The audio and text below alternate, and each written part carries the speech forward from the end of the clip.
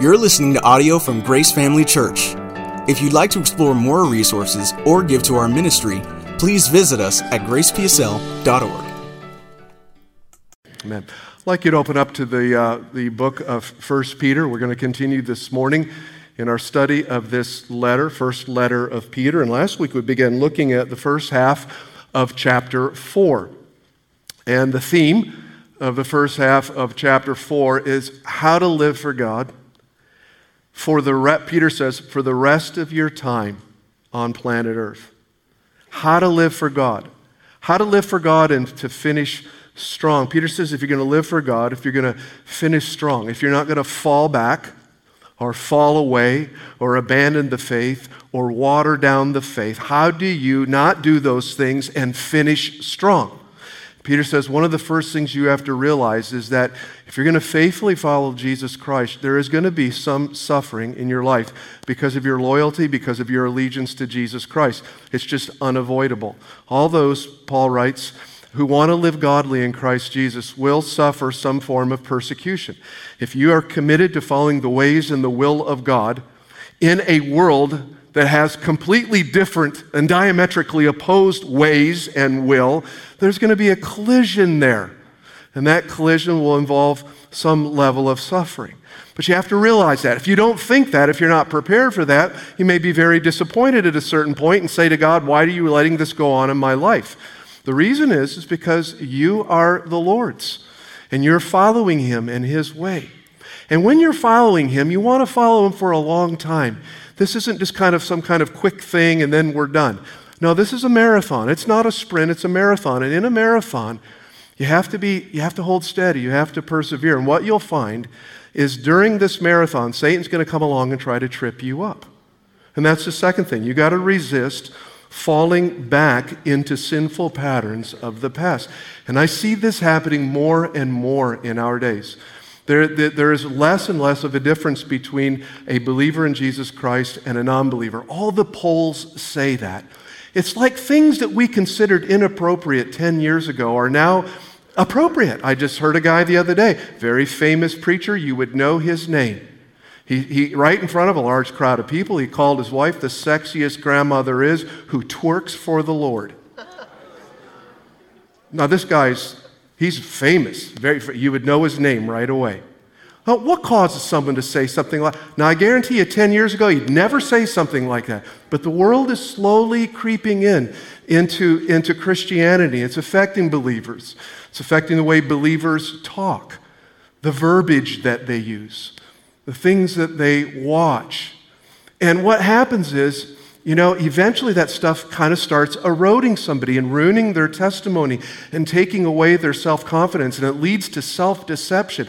And that's all part of Satan's plan because we're going along fine, right? Everything's going good. We're steady. We're doing the Lord's will. Then all of a sudden, I don't know what it is, but 4 or 5 years ago, it's like all of a sudden, believers start acting like unbelievers.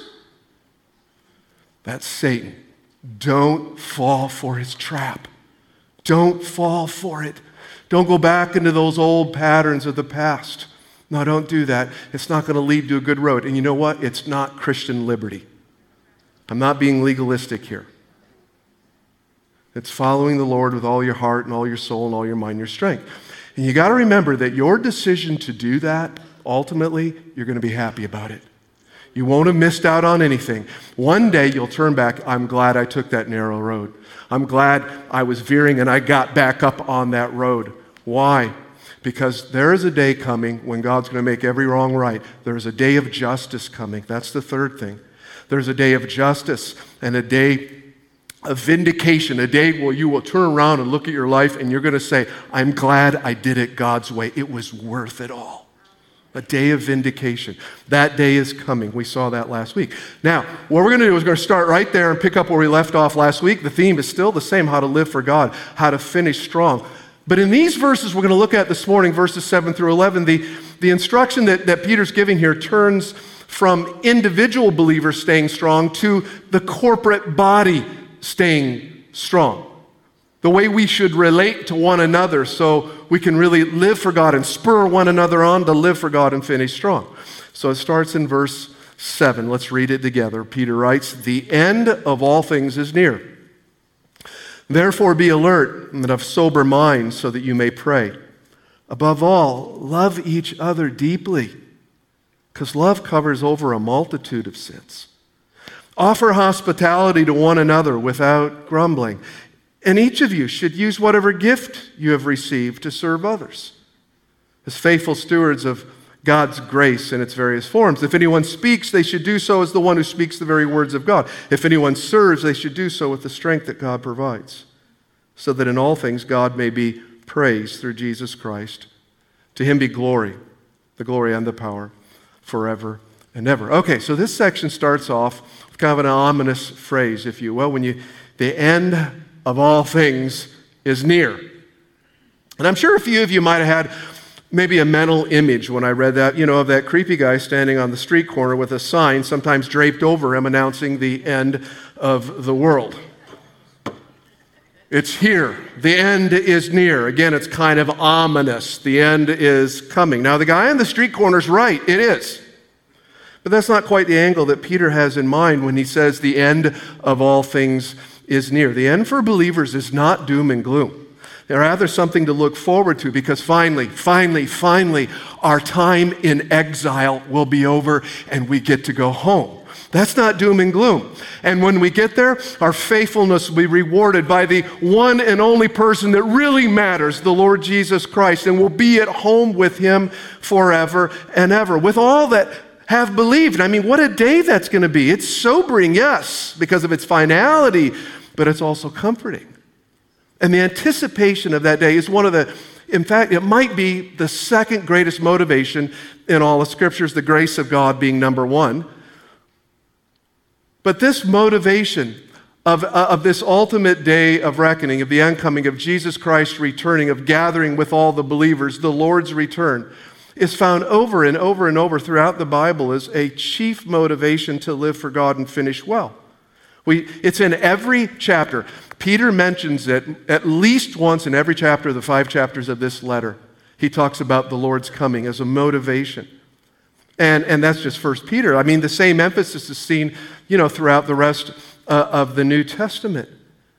Notice the scriptures I'm going to read just here. I'm going to read you about 4. And notice the statement, the Lord is coming, or the Lord's coming is near, and then what it motivates in the same passage.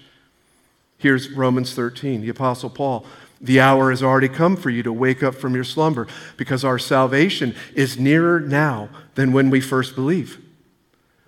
The night is nearly over. The day is almost here. So, what should that motivate us to do? Put aside the deeds of darkness and put on the armor of light. Right? Here's James.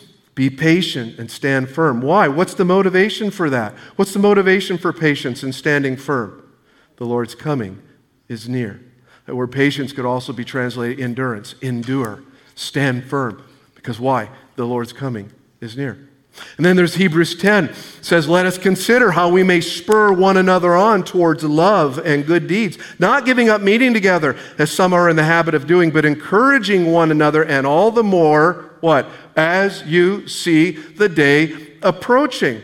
So there is this motivation of the approaching day of the Lord that should cause us to encourage other people, to encourage fellow believers, to not give up meeting together, to spur them on to love and good deeds. And then Philippians 4, let your gentleness be evident to all, the Lord is near. So even something like this fruit of the Spirit called gentleness is motivated by this idea, this understanding that the Lord will return. Now, when Peter says the end of all things is near, he's not referring so much to the passing of clock time or chronological time or chronological days as he is referring to the unfolding of God's story. Chapter 1 begins, of course, with creation, followed by a rebellion. And then another rebellion, followed by a flood. And then another rebellion, followed by the scattering of people and the confusing of languages. That's all chapter 1. And then there's chapter 2. That's the story of redemption as it continues through the calling of Abraham to form a nation, the Abrahamic covenant. Succeeding chapters reveal this formation of the nation of Israel, its exodus out of Egyptian slavery, and then later its exile in Babylon, and then returning to the rebuilding of the homeland of Jerusalem. And then in the second to last chapter, I'm skipping over a bunch, of God's story of redemption is what? It's the incarnation of the Son of God. The second to last chapter. There's only one more chapter left. The second to last chapter is the incarnation, the birth, the life, the death, the resurrection, and the ascension of Jesus Christ. Peter writes earlier, he was chosen before the creation of the world, but was revealed in these last times for your sake. So the last times are what? When Christ is revealed, when Christ came. Peter's simply saying that we should live in a way that reflects the fact that we are living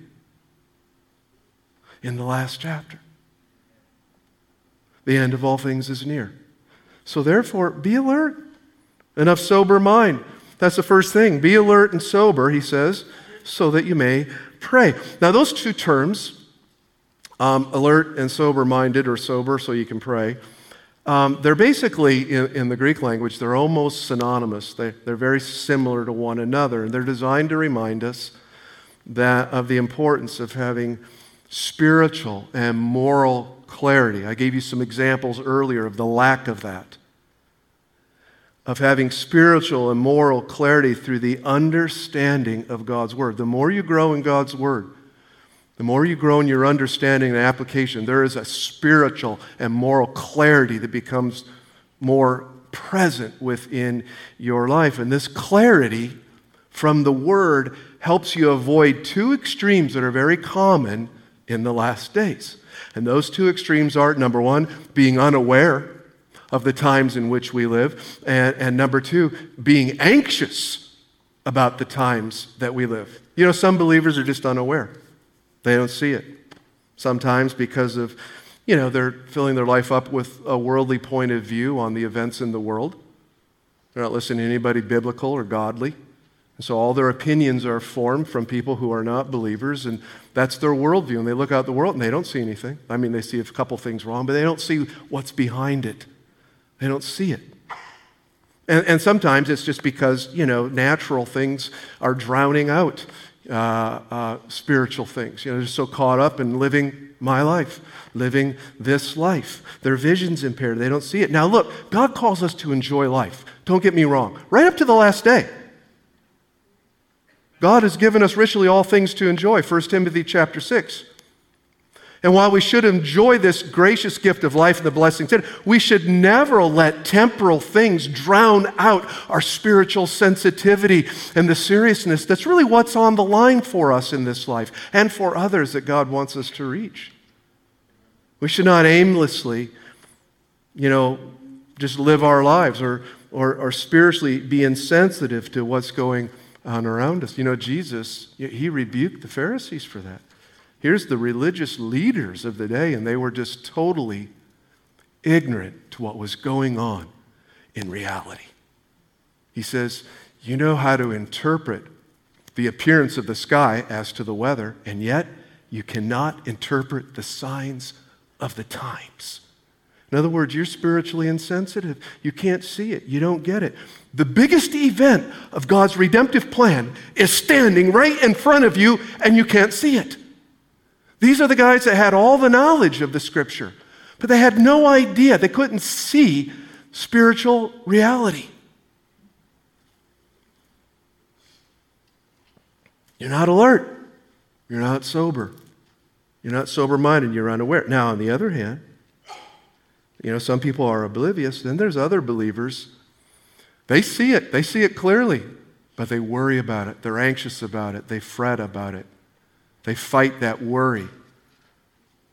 Spiritual alertness and sober-mindedness flows out of a solid understanding of God's Word.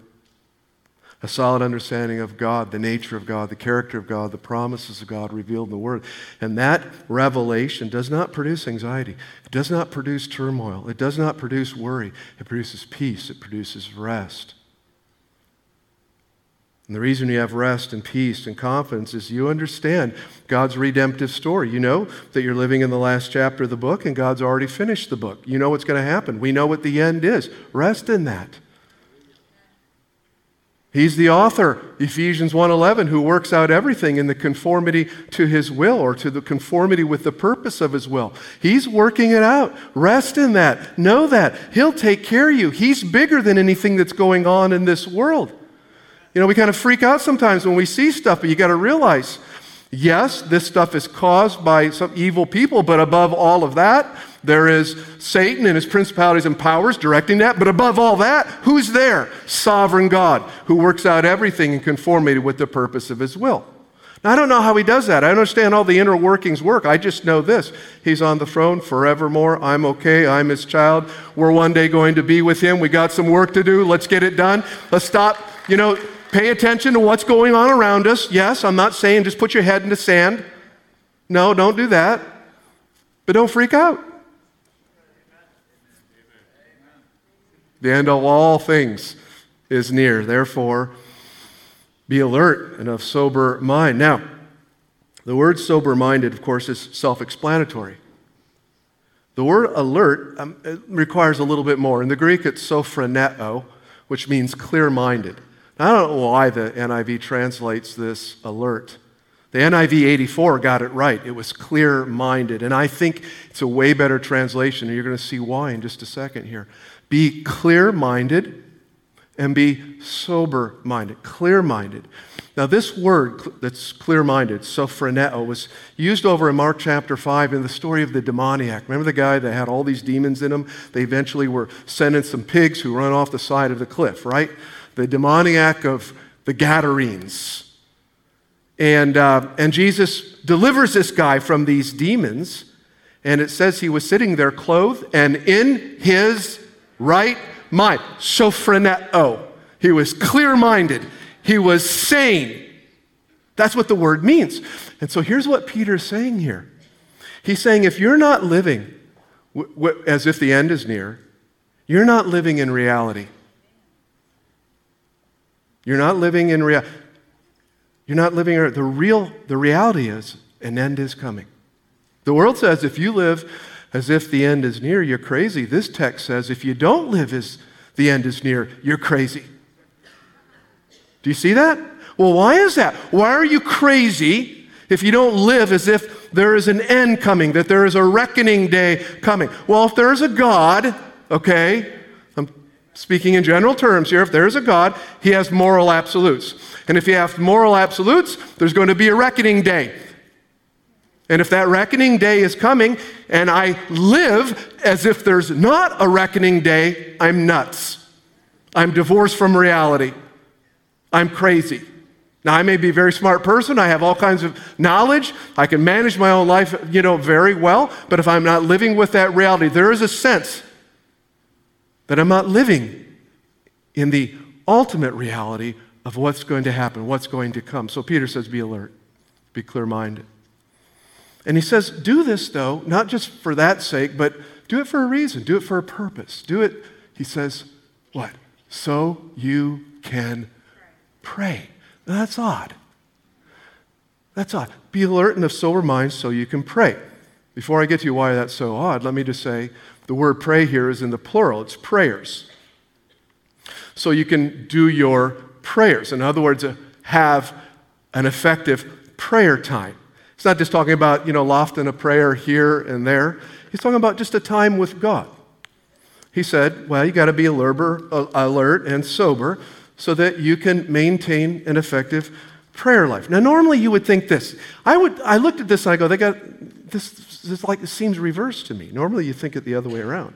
Pray so you can be alert and sober. Right? But it doesn't say that, does it? Now, that's true, no doubt, but here it's written the other way around. Here it's be alert and sober-minded. Why? So you will be, can I add a word in here? Be motivated. See more deeply why you need to pray. See, because if you're not alert, if you're not sober-minded, you don't see reality. So you're not that needy. You don't really need that much. There's no need to really go to God. You don't feel that. You don't feel the need. You don't see it. You don't see how precarious your spiritual position is. You don't see how strong your enemy is. You don't see how strong sin is. You're kind of oblivious to that. So there's really no reason to pray. It's like, I'm in basic infantry training instead of out in the trenches in the middle of the war. Out in the trenches, I'm going to think a little bit differently than I am in my barracks in training time, aren't I? I'm out there, I'm going to think a little bit differently. Why? Because I see everything's different now. So, the reality is if we see things as they really are, if we're sober, if we're clear-minded, it's going to prompt us to pray. We're not just going to go about our life as if all that's real is what we can see with our eyes. Peter says if that's the case, you better sober up right now. You need to get some spiritual coffee. Sober up right now. If you do, you'll sense this desire to pray because you see why. Gosh, I need to pray. Let me give you an example of that. Every one of you have experienced this. Every one of us, maybe multiple times too. Have you ever been in one of those trials where you're going through something and, okay, all right, and then it just keeps getting worse and worse or building in some way, and then you get to that place and you realize, I'm helpless. I cannot change this. God, I need you. Now, let me tell you something. Right there, that's the most reality you've ever been in, right there. And that's not just in the middle of a trial. That's life. It's just that the trial pulled the blinders away so you could see the level of your need. And maybe thank God for that in a way. Because otherwise it was kind of going on oblivious instead of sober-minded, instead of clear-minded. So don't be unaware, he's saying. Don't be oblivious. Don't be foggy. Be alert, clear-minded, sober-minded so you can effectively pray. The end is near. And then he says this. Here's the next thing. Above all, talking about living for God and finishing well, what we can do for one another to enable that in our community of faith. Above all, love each other deeply because love covers a multitude of sins. Love each other deeply, number 2. Now, if you've been rolling along with me in this letter, you'll recognize or you'll think, yeah, Peter's been talking a lot about love in this letter. He does. 1:22, have sincere love for each other. Love one another deeply from the heart. 2:17, show proper respect to everyone. Love the family of believers. 3:8, finally, all of you, be like-minded, be sympathetic, love one another. Over and over, we're seeing this. Now, Christian love, as you know, can be explained in a variety of ways and applied to a variety of circumstances. But Peter does something really uniquely here in his application. He chooses one of those circumstances where love is needed in particular. He says, when we love one another, we cover over a multitude of sins. Now, that's not to say, that's not to say we don't take sin seriously. And let me say, this is not covering up. It's covering over. It's two different things. You will see that. You will see that. Peter spent a great deal of time throughout this entire letter urging us to holiness, urging us to righteousness. And if we ignore sin, we lose our own integrity, and we also lose our witness in the world. Peter is not saying ignore or minimize sin. So what does it mean then when he says cover over? Not cover up, cover over.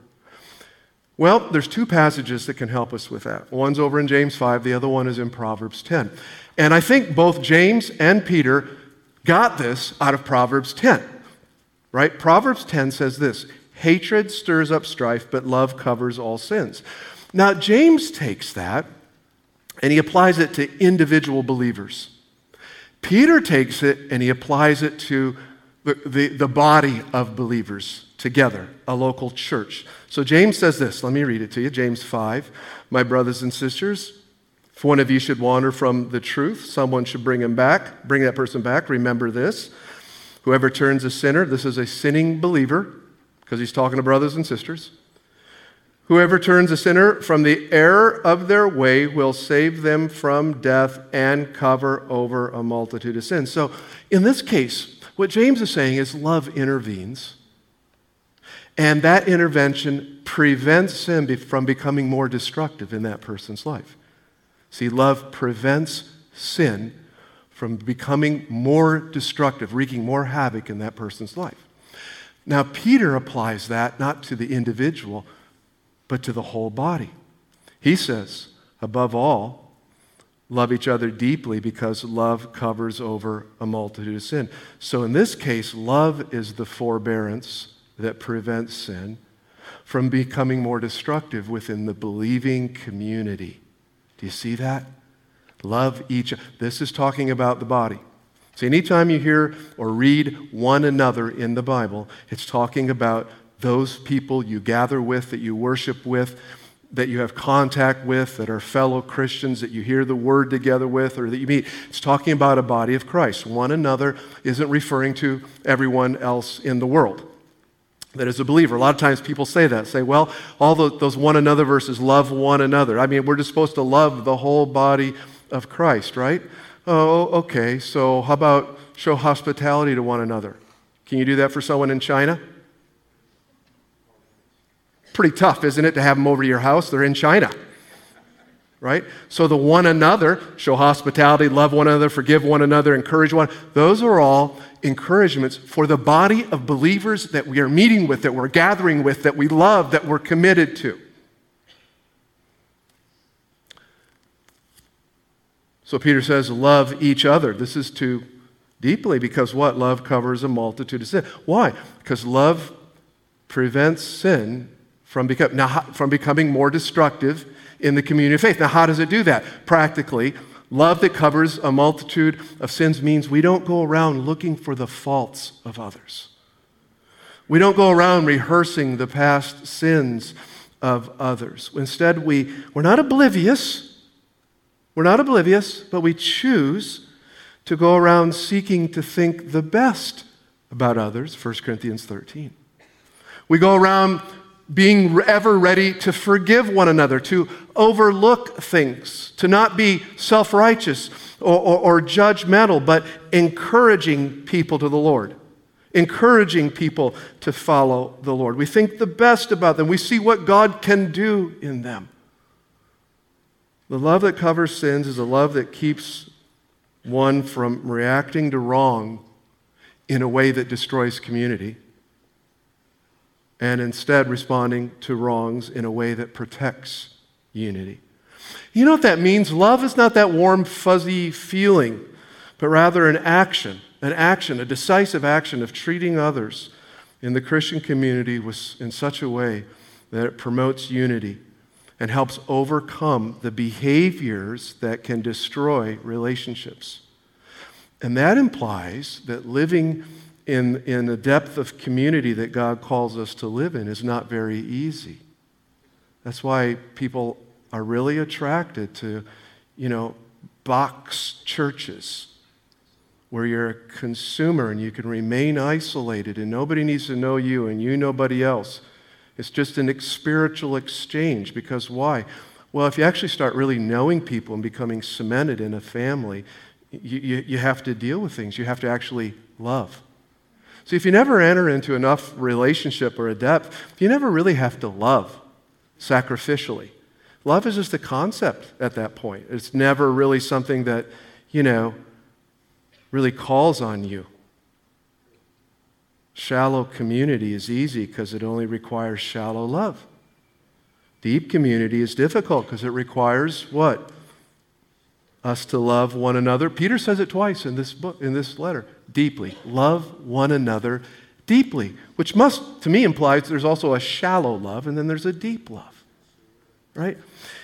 And it's that kind of deeply loving one another from the heart that produces the community that can protect us from sin, that can protect us from Satan, that can, to live in this world that's hostile towards biblical faith. It's only that kind of community that can keep us from falling back or falling away or diluting or watering down the faith. And you make that community.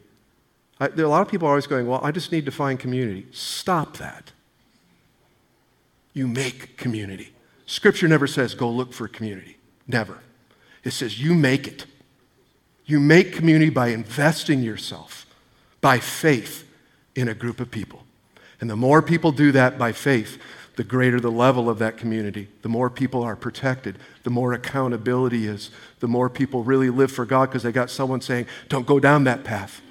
I love you, don't do that. Does that make sense? You make community. Community is what you make it. You say, okay, I get it. I agree with you, 100%, but it's just not worth it. I think I'm just going to isolate myself and do my own thing. You know something? That's not clear-minded. That's inebriated. You're spiritually drunk. That's not thinking right. If you do that, you're going to be like a lone sheep in wolf country. Right? You're going to be like a disconnected body part floating around in the universe, unable to function. Why? Because you need the rest of the body function. You need community function. You need your brothers and sisters, and that requires what? Loving one another deeply from the heart. And that's why Peter says here, above all. This is the most important thing right here. Love one another deeply. And that love not only is shown in forbearance within the community, a love that covers, but it's also shown in a love that welcomes, a hospitality granted to others. And that's the third thing Peter says here. Offer hospitality one to another. And notice this last part, without grumbling. I'll get to that in a minute, but anyway, Peter was writing, of course, to believers living in Central Asia, modern Turkey. There was a number of churches. These churches were relatively small. And these believers, like us, occasionally had a reason to travel. Don't think the ancients didn't travel just because they were living in the ancient world. They did. And when they did, they needed places to stay. In the ancient world, there were very few hotels or inns, which Jesus found no place in. Right? There were inns, but there were very few, and they were usually pretty dark places. Let's just leave it at that.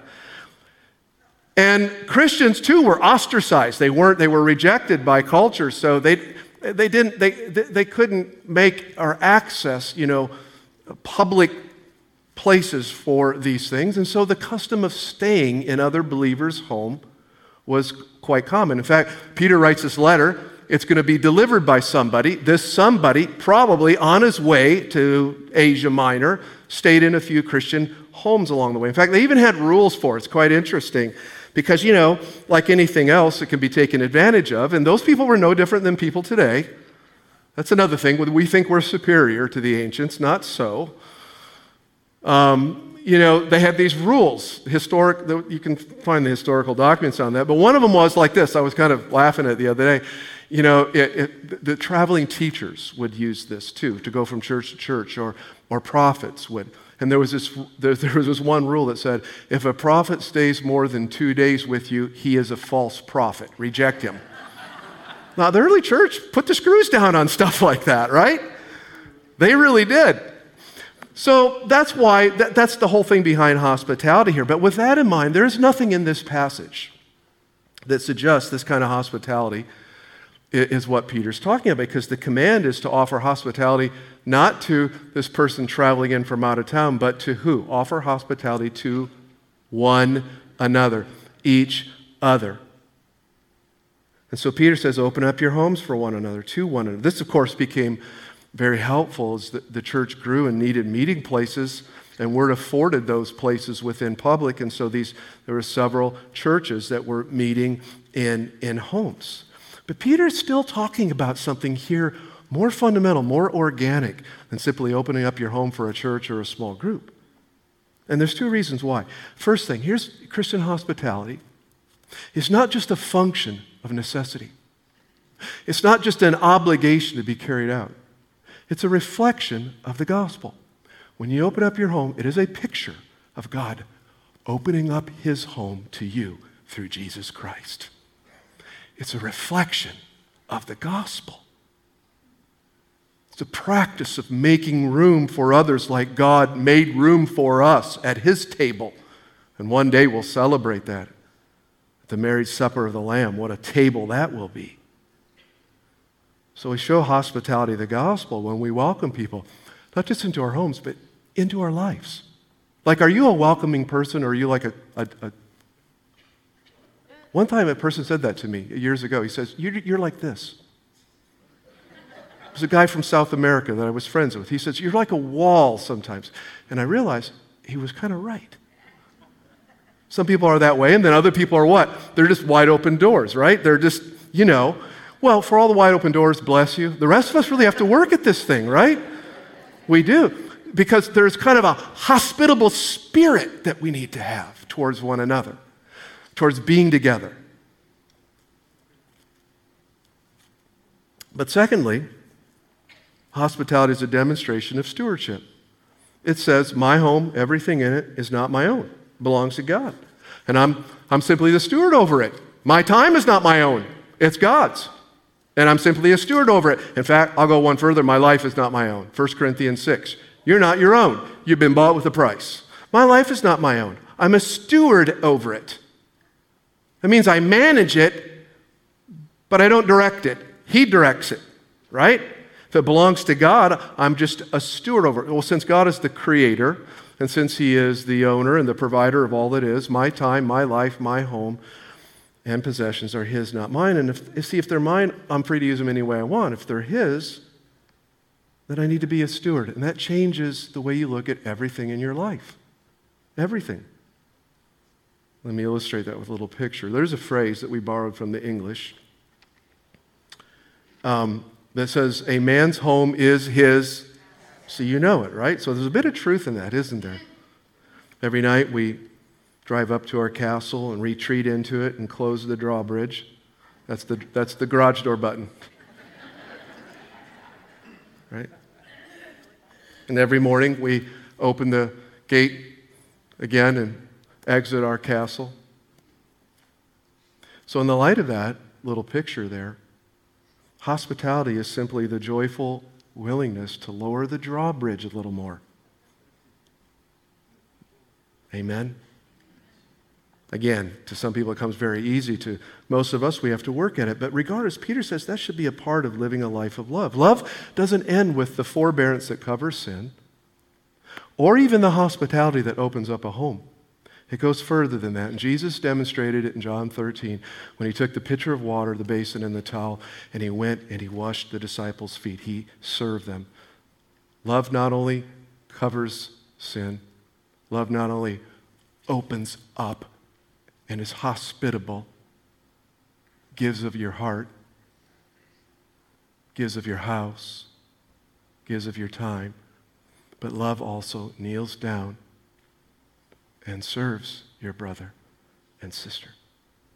And this service, just like the love, just like the hospitality, is absolutely essential. It's critical to give and receive in order to really live for God and to finish strong. Look at point 4. Serve one another with the gifts of grace you've received. Verse 10. Each of you should use whatever gift you've received to serve others as faithful stewards of God's grace in its various forms. If anyone speaks, they should do so as the one who speaks the very words of God. If anyone serves, they should do so with the strength God provides, so that in all things God may be praised through Jesus Christ. To Him be the glory and the power forever and ever. Amen. Now, 5 points. Every believer, say every. Every believer is gifted by God to serve. Do you see the beginning of that? Each of you. Not a portion of you, not a percentage of you. It says, right, each of you. So, every believer. There's no such thing as a Christian who is not in some way been enabled, gifted by God to serve others. Everyone is in some way gifted to serve. Furthermore, everyone should use whatever gift they've received to serve. Notice he says, use whatever gift. He doesn't say, if you'd like to, you may. If not, you can opt out. It's actually a command in the Greek. Use whatever gift. Why? It's not yours. Who said you could do with that, with what the gift God gave you to? Who are you to do that? Do you see? Yeah. It's not up to us whether we use a gift. It's not like I just go, I'm tired of doing this. I'm just going to go get a sales job. It doesn't work that way. Now, I could go do that, but I'm going to be increasingly more and more unhappy in my life. Open myself up to deception. And I know a lot of guys I mean, not a ton.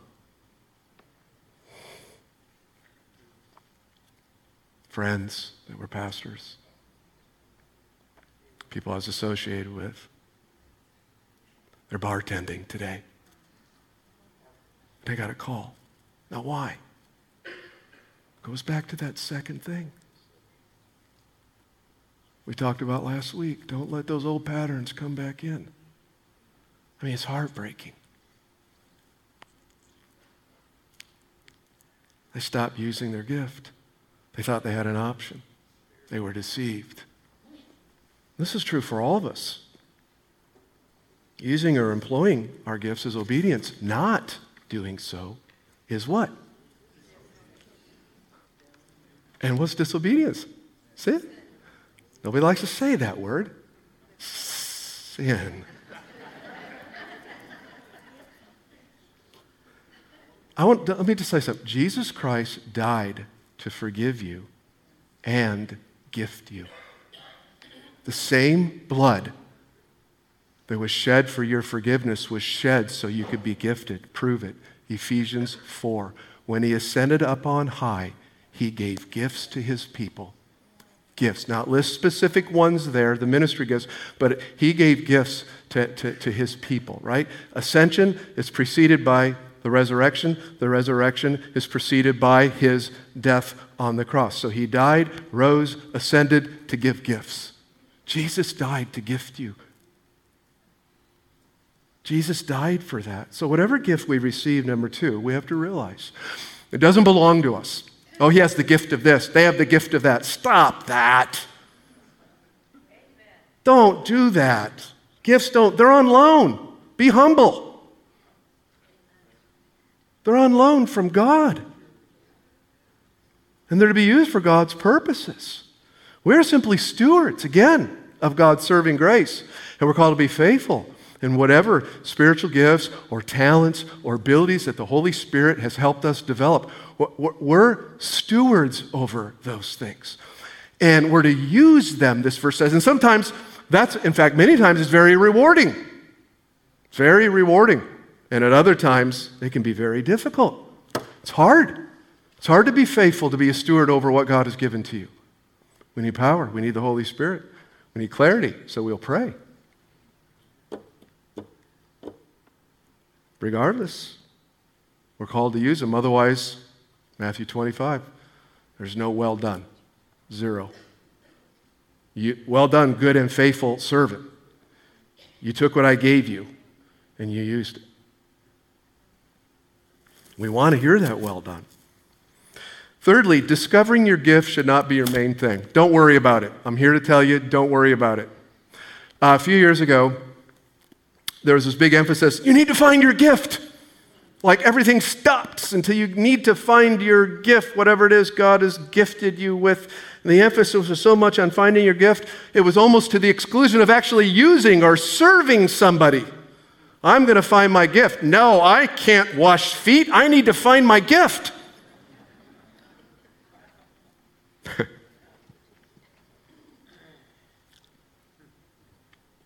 Although there are, in the Bible, 5 unique gift lists, none of them are comprehensive. So you can't just add them all up and say, here's the gifts in the Bible. No, they're just they're given kind of as, here's some gifts. Here's what I mean by gifts. It's not a comprehensive list that you'll see anywhere in the Bible. And that's because Peter says here that God gives gifts of grace that are varied. Various gifts, he said. The Greek there means multifaceted, like there's so many. Each person is uniquely gifted. Yes, there are categories, but even in those categories, every person is different. Peter says, it's not the list that's important. He doesn't give us a list. He doesn't tell us any gifts here, does he? He says use it. He doesn't tell us what they are, though. Why? Why? Because finding that out is not the main thing. It's serving. And in the context, listen, in the context of faithfully serving, not introspection, faithfully serving, you will in God's timing, begin to understand how God's wired you to serve.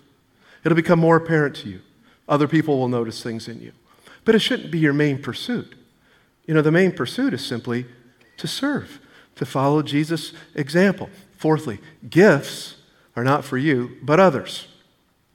Now, in our modern world, we view it so much differently. I think Peter would roll over in his grave. Seems the concern today is not so much how to serve others and bring glory to the Lord, but how to find self-fulfillment and identity through giftedness. I don't know, everything is flipped where it's about me. We live in a very narcissistic age. It's a massive contradiction. Again, in the context of John 13, gifts are for washing feet, not self-importance. For washing feet. They're not towels. They are gifts. Think of a gift as like it's a towel that comes from heaven that you drape over. It's not yours. You're stewarding this towel. You bend down, you wash when you need to. That's what it is. Towels are used for serving people in the trenches of their life. They're not sashes we wear in a parade. That's what gifts are. So the question is not what's my gift, but where's the towel? Where's that basin? Give me some feet. Jesus, remember, Jesus did not look very favorably on those sons of Zebedee when they were vying for positions of honor in his kingdom to be seen by man. He didn't think too highly of that. He said, no. The first shall be last, and the last shall be. And he said, you want to be great in my kingdom? Stoop to serve. That's what's great in my eyes. Now, fifthly, although Peter mentions no gift list, he does give two categories. He says those who speak and those who serve. And those who serve are all things done for the Lord that don't involve speaking. If anyone speaks, he should do so as the one speaking the very words of God. Now, of course, this isn't talking about, just kind of a casual conversation about Scripture. What's in view here is preaching and teaching the Word of God, whether that's to children or adolescents or teenagers or adults, whether that's in a park, in a church, or in a prison. It's talking here about the proclamation of God's Word. And it is true, every Christian must handle the Word of God with reverence, no doubt, and seek the help of the Holy Spirit to make it known to others. Every Christian is called to do that. And yet there is also those who are gifted to teach to one degree or another. And Peter says, be careful with it. Be careful with that word. Be careful with it. You have to minister it as you're proclaiming the very oracles or words of God. Be careful with it. And that level of care requires a great deal of grace. But the exact same grace, listen to me, the exact same grace is equally required for the second category here of serving, which encompasses, again, anything that's not teaching and preaching, and the majority of all that is done in the name of the Lord. He says, if anyone serves, they should do so with what? The strength God provides.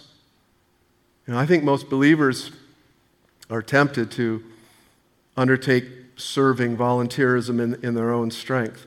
They go, yeah, I agree with you. Teaching and preaching requires, a special grace, but everything else we do for the Lord is just a matter of rolling up our sleeves and getting the job done. Peter says, no. He says, if God is to be glorified in our serving and in our ministry, no matter what it is, I don't care if it's changing a diaper, it must be done with the strength God provides. Now, do I need physical strength to do that? No, it's not talking about this.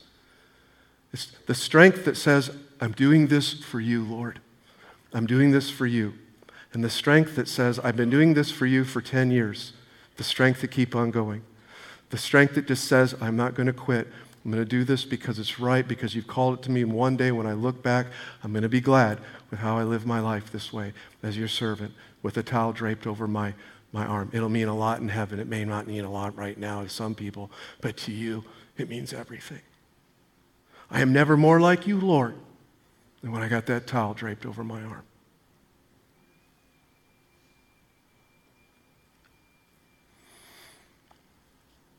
And since the same grace is needed for the speakers and the servers, the same grace, that means there's nothing in the body of Christ that's more important or less important, or somebody's more needed or less needed.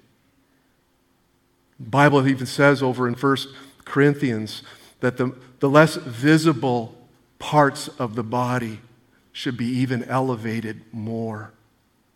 There's nobody that's more important. The ground is level at the foot of the cross. And for a body to function requires every part working, even though some are less visible, more visible, prominent, less prominent. You know, my nose is very prominent. But it's not as important as my heart. I could breathe with this thing cut off, but I'll never be able to breathe or live without this heart pumping, right? But nobody sees that, right? Same in the body. Nobody sees all that stuff, but it's equally important. It's equally important, requires the same grace. It's just as important to God, and we're to use those gifts, whatever they are, those serving gifts. That's what most people have, that gift of helps in them. We're all called to do that. So let's wrap all this up, last week and this week in 1 minute. Are you ready? Let's sew it up. Are you with me? It's like you're getting tired. I can feel it. Too many words, brother. Just too many words. I only got you once a week, and not even that sometimes. So I always come loaded for bear. All right, let me wind it up. To faithfully live for God and to finish strong, you have to realize that along the way there's going to be a little suffering for Jesus. He suffered. You will too. You got to be ready for that when it happens. And we're going to learn next week or the week after, that's an honor, not a dishonor. And likewise, you know what's going to happen along the way? Satan's going to try to distract you, try to prevent you from doing God's will. He's going to try to pull you back. But fight the good fight of faith. And in that struggle to be obedient, to honor the Lord, you have to remember there's a day coming. It'll all be worth it.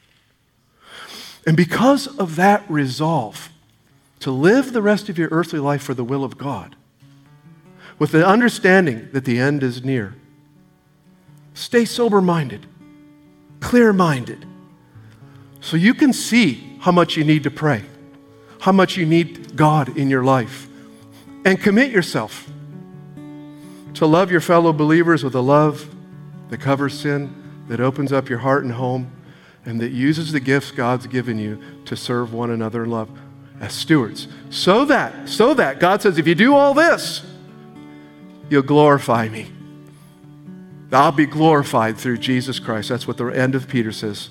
To him be the glory and the power forever and ever. Amen. Let's pray. Father, thank you for this. I know it was a lot today working through all these things, but I don't think there's a person in this room that would say, I don't want to live for you. No, we're here because we want to live for you. And we want to finish strong. We don't want to fall away, and we don't want to water it down. We don't want to abandon the faith, and we don't want to dilute the faith. We want to live for you. We want to seek first the kingdom of God and his righteousness. That's our heart, Lord Jesus. And so you've laid out here, through the Spirit, through the pen of the Apostle Peter, some things that can help us live that way. Help us to digest them. Help us to think again about these today and to discuss them when we meet in our small groups this week, so they can become actually part of our life. And we pray all these things in Jesus' name.